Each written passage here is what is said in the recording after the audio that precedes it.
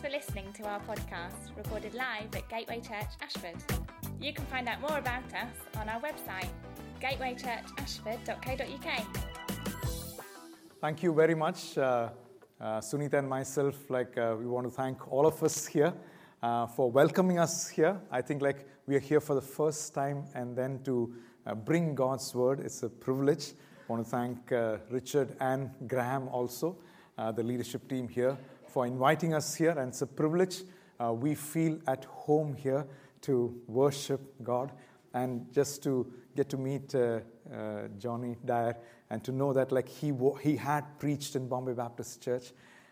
We just say that we are blessed, and we stand here because there have been leaders like him who've gone ahead of us and laid a good foundation for the kingdom of God in that place. And sometimes today, even as we do the work over there, we are blessed because there are leaders who've gone ahead of us and toiled and done good things, and they've passed on the heritage to us. So we stand blessed, and thank you, Johnny, and thank you, Richard, for having us over here.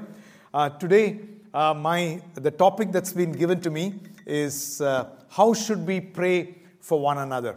I realize that many times when God gives you, or many times when you know that there are some areas in your life that you need to grow into, then God gives you that topic to preach. So it's something. So I want to just say that I would share on this topic not as an expert, but as someone who's still growing in this aspect of prayer, and I'm glad that we as a church here are looking at this aspect of prayer, and we are having a prayer series. I remember, as I'm still growing, I remember that as a new believer, when I got attached to the Bombay Baptist Church, we were part of one satellite church, and we would travel to the central church where we are right now and staying there and living there.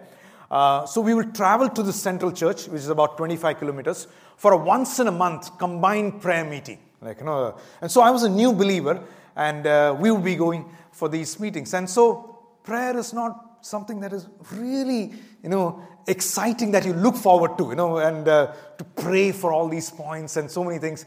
I mean, you would enjoy going for a worship conference or a worship meeting, or like a conference where you're listening and all that, But my pastor was very keen that we would all go, young people would go for the... So we would make this over there, so we'd go there. And so one thing that would really trouble me would be we would all be required to break into pairs or groups of 4, and then you had to pray with those people. And, for me, I can pray when I'm in my closet or my room, but to pray with 2 or 3 people, and you're thinking you'll go blank, and you're thinking what to pray, and you're thinking about verses, and so that would make me nervous. And the worst thing is that if you were to pair up with a pastor, finish. All your scripture verses will go out of the window, all your vocabulary, your grammar, and everything, it'll go out, and I'll be nervous, and as I'm going to that place, I'll be praying, Lord, don't put me with a pastor. But let me tell you, I began with that fear, and sometimes I'll try and wriggle out of those combined prayer meetings, but my pastor wouldn't let me do that, and after every meeting, he'll call me, and ask me, how is it? We remember, while we would come back after the prayer meeting, we would have to take a train back to our place.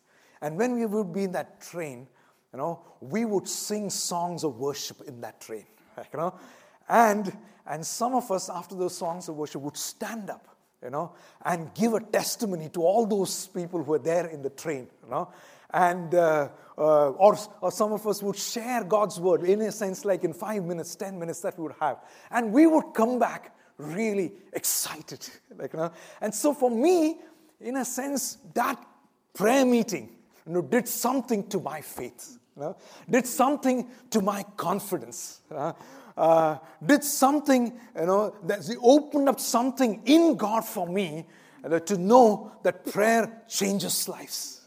Prayer changes my spirit. Prayer helps me to know who God is and what God wants to do in the world of His. So those were my initial experiences of prayer, and that has still remained with me. Still, I would say I'm still growing. And when my wife would ask me, can we pray? So I'm tempted to say, a little bit later. So I think though that tendency is only with a few men. When it comes to prayer, then we think, later. So I'm still growing in this aspect of prayer, but I want to say that I've been touched by God to experience what prayer can do in our lives. So today our text, the text that's been given to me is from Ephesians 3, verse 14 to 19.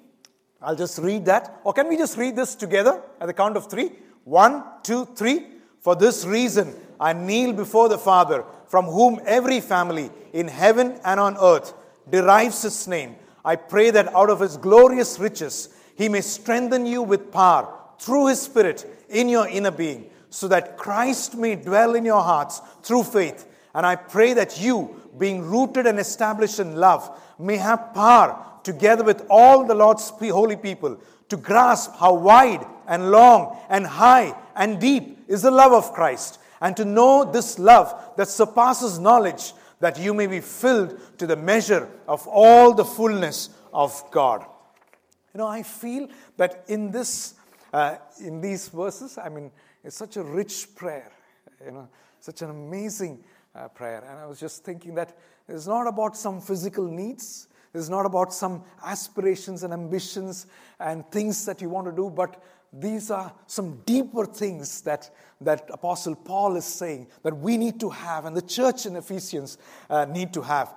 So actually, when I looked at this particular verse, and when I looked at Ephesians chapter 3, I felt like Paul is also saying something that, he's saying we need to pray this. And in the beginning of the chapter, he says, and as we pray this, our desire is that the people in Ephesus would know the mystery of the gospel. As we pray this, they will know the real gospel. And what is the real gospel about? And so I've put that verse. If you look at Ephesians chapter 3 and verse 6, if you look at that, it says, the mystery is that through the gospel, the Gentiles are heirs together with Israel, members together of one body, and sharers together in the promise in Christ Jesus. Saying that we're praying this so that this goal will be accomplished, that they would know the gospel. And I was so blessed to see all the elements of this gospel. And the gospel, it says that, one people, the first aspect that we see in this particular verse is that one people, because we say that they would be heirs together with Israel. That we would know that there is no Jew, Gentile, Greek, or anyone. We are all together. We are one in Him. We're one people in Him. That is the gospel. The second aspect, it says that we are one family. We're one family. The goal is that we would to realize that we're one family. We're together. We're a community. We're not isolated. Okay, and in community, like we bear with one another, we encourage one another, we find strength in one another. God has put us in this community. And lastly, one God. That is, all these blessings are only in Christ Jesus. Hallelujah. Only in Christ Jesus. And no one else. We are blessed. We have this inheritance in Christ Jesus. So Paul is saying that they would know and we would know this gospel, which is about one people, no bias, no prejudice, no distinction. We are one people. We are one family in God. We are one community in God, that we would know that. And also that all these best blessings are true, all these promises are true in Christ Jesus alone. I remember about some years back, we had one person coming from Nepal, from a non-Christian background, and he was a black belt karate champion, so he was into karate, but he came to Bombay, and he felt very lonely. He used to run these academies, but still he didn't have friends there. So he came to Bombay, was looking for work, but he felt very lonely. No friends. So I was thinking, if you are a black belt karate, it's natural you won't have many friends. Like, because you're constantly thinking, who's there against me? Or like, what is the other person saying? And so he came to church. But the first Sunday that he came to church, somebody befriended him. Somebody spoke to him. And that particular Wednesday, we had a Bible study running in our house, a cell group running in our house. That friend brought him to the Bible study. And I saw this person. His name is Gyan. He comes from priestly family, Gyan Lama. So from the Lama family. And we saw the hunger in his face. And we had one member of our house group, our cell group, who's always keen to talk to people and lead people to Christ. We finished the cell meeting, and I told this friend of ours, Michael, could you just talk to Gyan in our guest room and share the gospel? And about 15 minutes, Gyan came back, receiving the Lord Jesus Christ into his life. He was born again, in our living room, in our guest room. And he was so hungry for God. He was so hungry. He, after receiving Christ, he grew in the church. He had not even done his graduation. He finished his graduation in Bombay. He found a job with a Christian NGO. He enrolled for our Bible college. He did his Bible college. And after doing his Bible college, he got married to one of the girls in our church. And then he pastored our evening service for 2 years. And now it's been about 8 years. 8 years back, he said, I want to go back to Nepal and bring God's word to my people in that place. So for the last 8 years, he's there, and he's planted an English church over there with about 30 people. And in those 30 people, there are about 10 nationalities worshiping in that small community. And so as I was just reading this verse, and I was just remembering the way God touches people. For this man, Gyan, to know that he's also chosen. He's one. And to know that God connected him to this one family. And to know that all his promises are yes and amen in Christ Jesus alone. And the way God touches us, changes us, and enables us to be a blessing to people around us and the nations that are there around us. And that is true.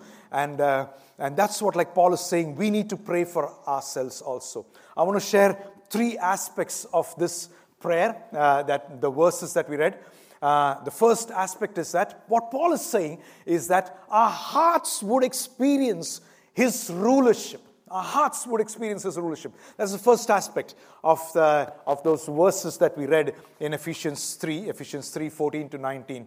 3 aspects we want to look at. The first thing is our hearts would experience his rulership. What Paul is saying is that I pray that out of his glorious riches he may strengthen you with power through his Spirit in your inner being, so that Christ may dwell in your hearts through faith. Okay, I feel that, so Paul is saying that we need to pray that Christ would dwell in our hearts. And I feel that as we live our lives in this world, there is a war for our hearts. There's a war for our hearts. And Paul is saying that my desire is that Christ would dwell. And what is that war for our hearts? I've kind of just put 4 aspects. One is our profession. Our profession. A drive, that can rule our hearts. Our work can rule our hearts. A drive to prove ourselves, being ambitious. All that is good, and I'll come to that. All this is good, but it wants to rule and govern and reign in our hearts. Even for pastors, our ministry can become our worship instead of God becoming our worship. Mondays, we have, Monday is my off. And even Mondays, till half the day, I'm on the phone talking to people. And my wife threatens me, I'll take your phone away. And so I've not yet come to that stage of giving her my phone. Because, work. So it's all good. It's all good. But sometimes, that desire becomes, better than our desire for Christ Jesus. Then people people, a desire to please people, approval of people, fear of man. And that can rule and govern our desires. Possessions, a love for things that will satisfy us, that can rule and govern our lives. Maybe the next iPhone, that will satisfy me. Or the next gadget, that will make my life comfortable. That's it. Like, I'll be happy if I have that. And a pleasure, and a pleasure, passion to enjoy life. Now, all these things are good. Our profession, our work, to connect to people, to connect to have community around us. Possessions for our use is good. Pleasure, to enjoy what God has given is good. But many times these simple desires can become ruling desires in our lives. And so it takes a place in our lives which is higher than Christ. And so Paul is saying, in a sense, and now let Christ dwell in your hearts. My prayer is Christ would dwell, Christ would rule, and Christ would reign in our lives. And so only then, and so when Christ dwells, rules, and reigns, all these desires will find its right place. And we'll find, we'll find ourselves in places where we're fruitful and feel fulfilled in all that we do. I remember Barney Coombs, who's our senior leader, who passed away last October.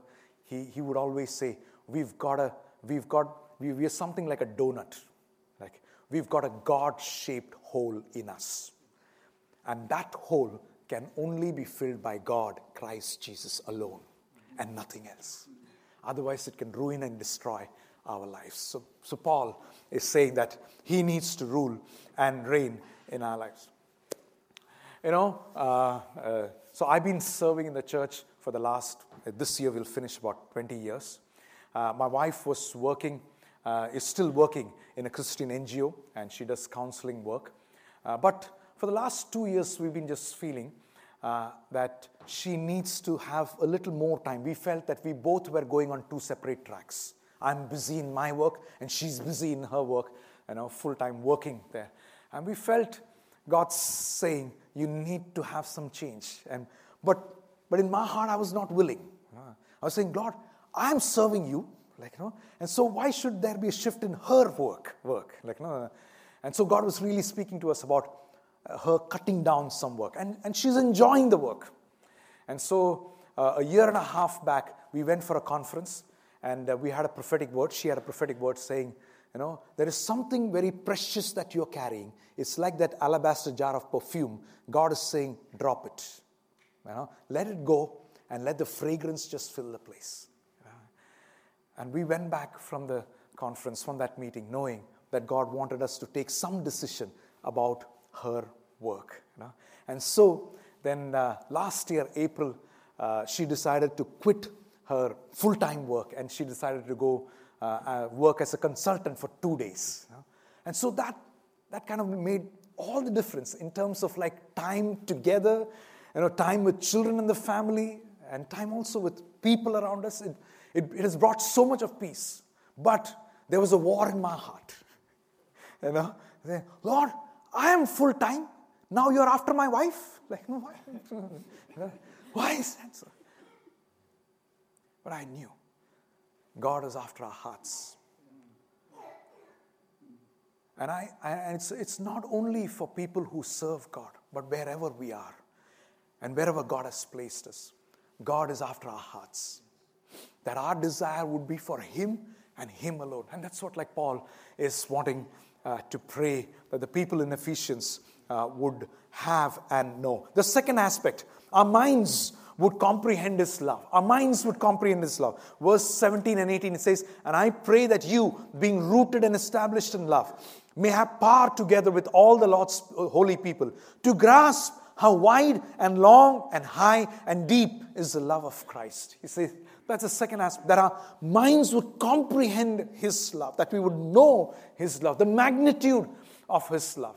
Some of us would have heard this story about the great king Akbar and his minister Birbal. And one of the days, Akbar and Birbal, they were walking together. Birbal was always known to oppose whatever the king said. In a sense, like he was very wise. He was a wise minister. And so he would challenge his king Akbar. And so while they both were walking one of the days in the garden, the palace garden, the king Akbar, he saw a bird feeding its young, the mother feeding its young.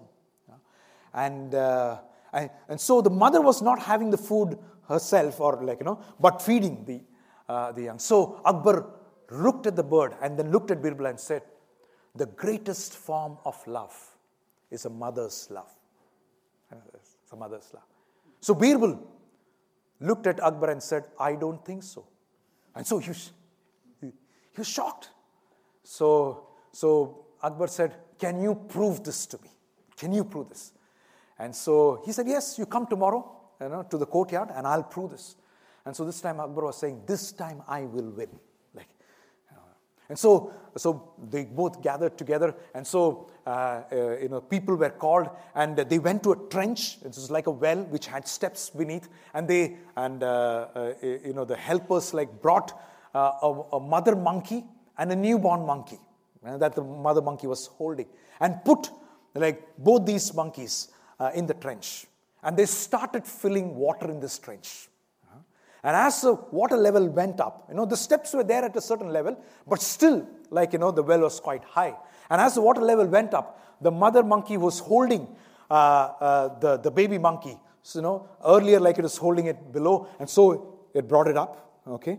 And as the water level started going even higher than the stomach, the mother monkey brought the baby monkey on the shoulder. And so Akbar was looking at Birbal and saying, see? And then now, when it's going up above the shoulder, the mother monkey put the baby monkey on the head and then started moving up. And slowly as the water started rising up and started coming to the nose of the mother monkey, they saw an astonishing sight. The mother monkey took the baby monkey, put it under its feet, and then jumped out of the trench immediately. And the baby monkey died over there, and the mother monkey saved its life. Birbal looked at Akbar and said, the greatest form of love is self-love. And that was a lesson. And I think, I know that for us, it may be a little bit shocking, but when we look deep down into our hearts, there is a tendency also in us. There's a self-protection tendency. There's a self-centered tendency, to look after ourselves. Yeah. Even now, sometimes when I'm on the dinner table and the rice is there, reach out for the rice, put it. My wife is saying, will you not look at my plate? Oh, yeah. Comes later on. It comes later on. And so that's what Paul is saying. But Paul is saying when we look at the cross and the power of the cross, where Jesus gave himself up on the cross, he left his heavenly position and everything, name and everything, came down and died on the cross for us, gave himself up for us selflessly. When we look at that cross, when we look at that love, it destroys every kind of self-centeredness in us. Every spirit of self-preservation in us, it destroys that.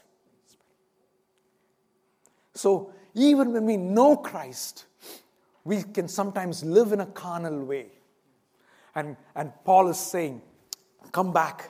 Paul is saying, look at this love. Look at this love. That we may look at the cross. Know that love, the depth and height and width of this amazing love that touches our hearts. And so it breaks our hearts. It makes us a new person every day. That we would say no to self-love. And we would say yes to love God. So that we are free to fulfill the first and the second commandment. Love the Lord with all your heart, soul, mind, and strength. And love your neighbor as yourself. The cross defeats those powers in our hearts and releases us Nothing else can. Nothing else can. No technique can. No strategy can. No person can do that. Only the cross has the power, because we see the ultimate form of selfless love on the cross. And only that can release us and set us free. And that's what, like Paul is saying, that we need to meditate on. And lastly, that our lives would radiate His maturity. That our lives would radiate His maturity. That's what it says. That's what it says in verse 19. To know that this love that surpasses knowledge, that you may be filled to the measure of all the fullness of God. Now, all the fullness, that our lives would radiate His maturity. And I think in some ways to understand this aspect of having the fullness of God, or the maturity of God in our hearts, would mean to say that we would have in our minds the things of God and not the things of men. Things that are eternal in nature, things that are spiritual in nature, not temporal and carnal and earthly in nature, but things of God. That's what. So we see that verse in Matthew 16:23, where Peter tells Jesus that you are the Messiah, Son of the living God. And Jesus says, flesh and blood has not revealed this, but by my Father in heaven. But after that, Jesus tells him that I need to die on the cross. And Peter says, no, I won't let you do that.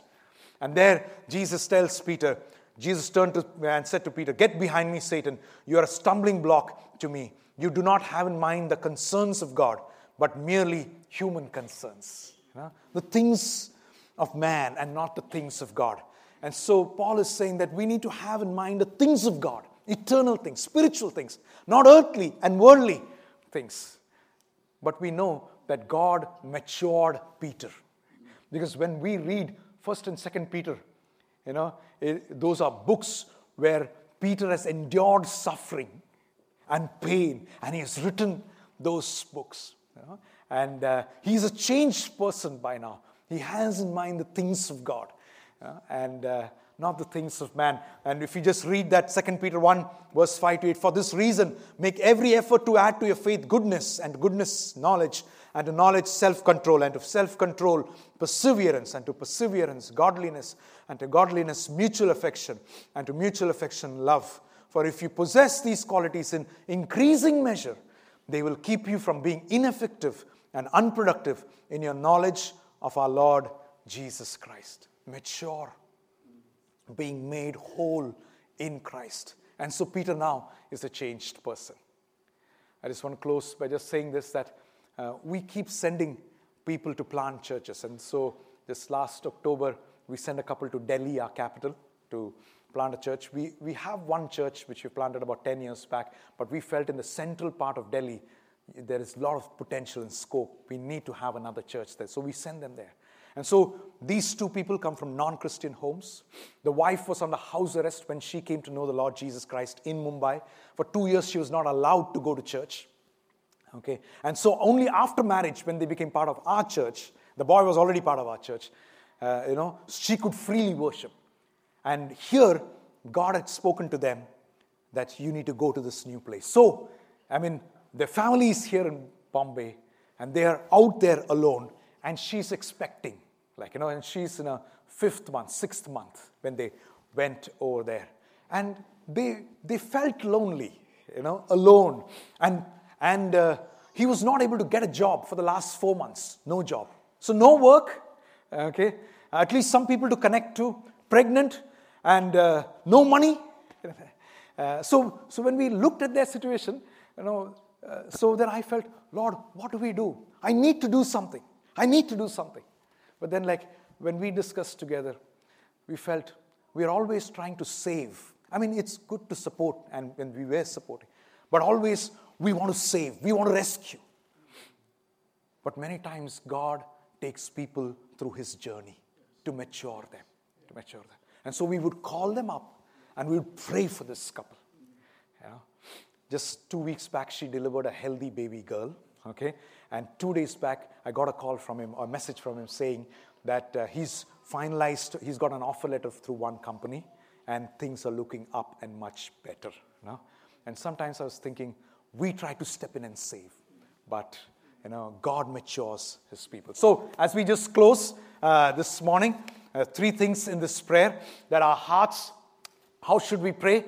Our hearts would experience his rulership, that Christ would dwell in our hearts, that our minds would comprehend his love, and like our lives would radiate his maturity. As we pray on these lines, we will see the mystery of the gospel being released again and again in our lives and in the lives of people.